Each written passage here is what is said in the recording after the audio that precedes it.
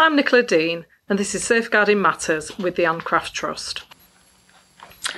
Hi, I'm Laura Thorpe. I'm a Safeguarding in Sports and Activity Manager at the Anne Craft Trust, and today we are going to be talking about dolls with Lisa Curtis, Safeguarding Adults at Risk Manager. So we're going to be talking about dolls, which would go in hand with the MCA podcast that we have also recorded, if you would like to listen to that for your information. So the first thing that I'll ask you, Lisa, is really, what do you think dolls is and how can we describe it? Okay, this is quite a big question, Laura. So dolls was an amendment to the Mental Capacity Act, so MCA is a Mental Capacity Act. DOLS was an amendment, so DOLS stands for Deprivation of Liberty Safeguards, and they were added in 2009.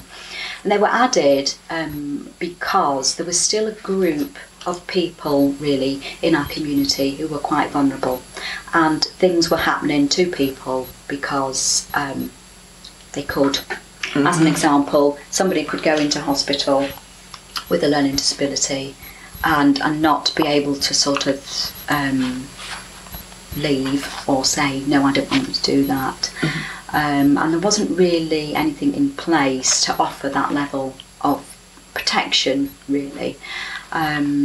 So they came about as a recognition that there was still an area of people who were vulnerable. Mm-hmm. and not protected. This is really because there is a fine line which takes us from a restriction to a deprivation. Yeah. And those are two really key words in this process, really. So the Mental Capacity Act does define what restrictions are, doesn't it? It does, yeah. Well, when we're talking about the Mental Capacity Act and we're talking about the 5 key principles, when we're looking at Principle 5, which is when we are making a decision on behalf of a person because they lack capacity, at that stage we're talking about a decision being the least restrictive of their human rights. So at that point, the mental capacity is allowing us to apply some restrictions, and they are allowable as long as it is in the best interests. Mm-hmm. and that is clearly documented, mm-hmm. etc. However, if to keep that person safe, as an example, we were going to have to lock a door, that would automatically become a deprivation of their liberty. Mm-hmm. So they would lose their right to freedom, really. So this is where the dolls comes in, because it's another layer of check-in, really. It's another layer of assessment. So if we felt that we needed to deprive somebody of their liberty, and if I'm honest, this primarily would happen in a care home or a hospital, but it's important that we know our rights, because we actually could have a relative in hospital who lacks capacity and is basically being kept there without the correct legal framework. So the deprivation, if we feel that it is a deprivation, then we need to make sure that is logged and that is assessed. Mm-hmm. Because the important question here is there a least restrictive approach? Mm-hmm. Do we have to lock the door, or are there interventions before that where we could minimise the risk, but the person would still be safe but not deprived of their liberty? Yeah. So it is complex, and each situation needs to be looked at individually. And the current situation is that deprivation of liberty safeguards, they apply in hospital settings and care homes, but following a High Court judgment in 2014, the ruling was that it applies in many other settings as well. So kind of like supported living environments, foster placements, so in the community, really. Where decisions are made where a person needs to be sort of kept safe and it goes beyond what is allowable as a restriction.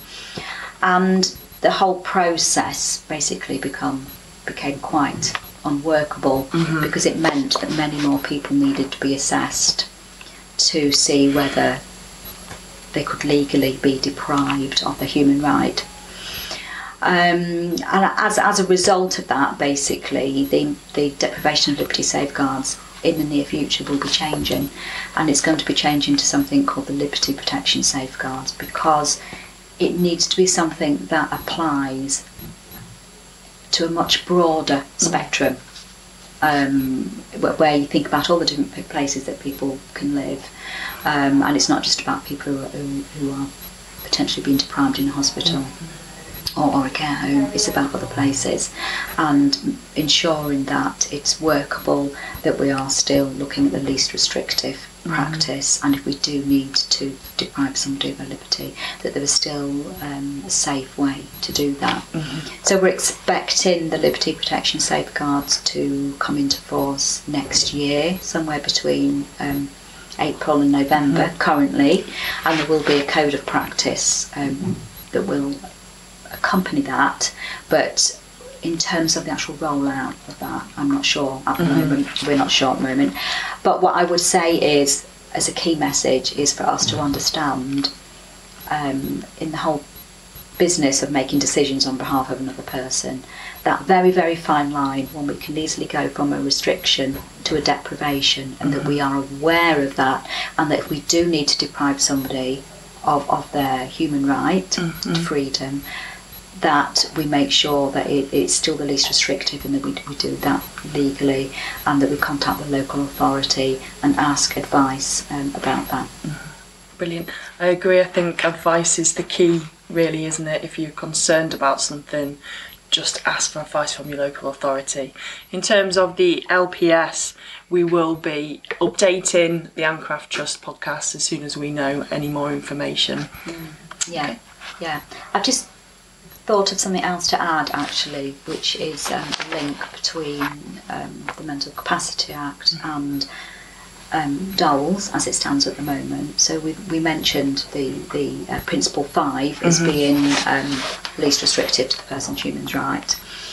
But also the Mental Capacity Act does have a section on restraint, and I think it's important for us to understand and realise what restraint is, because our first initial thoughts would be about physical hand-on restraints, but we need to also think that we could be we could be using medication as a form of restraint. But actually, if somebody was to stand in a doorway so a person couldn't get by, that would still be seen as a restraint, and could potentially be a deprivation, because you're stopping that person from leaving when they want to. And there are many reasons why we might do that, because you wouldn't want somebody to get hurt, and you wouldn't want somebody to sort of run out into the road. And under those circumstances, of course, you would stop them. And you can do that because the Mental Capacity Act allows you to do that. But that couldn't be your only strategy. So in that situation, you would quickly realise that this person is distressed. This might happen again. They might try and leave again, or put themselves into danger. So under those circumstances, we need to take action to do something about it. And this is where you potentially could be thinking about putting in an application to deprive the person of their liberty, because they lack capacity, and it's the best way to keep them safe. So I think we need to be mindful of all of those, almost like they could feel like grey areas, really, and how quickly you can go from something which is allowable in terms of a restriction to something which is illegal in terms of a deprivation, if the right process hasn't been followed.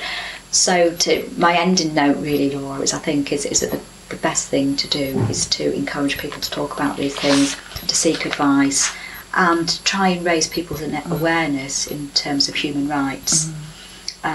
Because when I think about safeguarding, when I think about mental capacity, I think about DOLS. They are all part of the building blocks in terms of safeguarding, keeping people safe, but also empowering them at the same time. Okay, thank you very much, Lisa. Thank you for listening. If you want to know more about our work, check out our website, ancrafttrust.org, and follow us on Twitter and Facebook @AnnCraft Trust.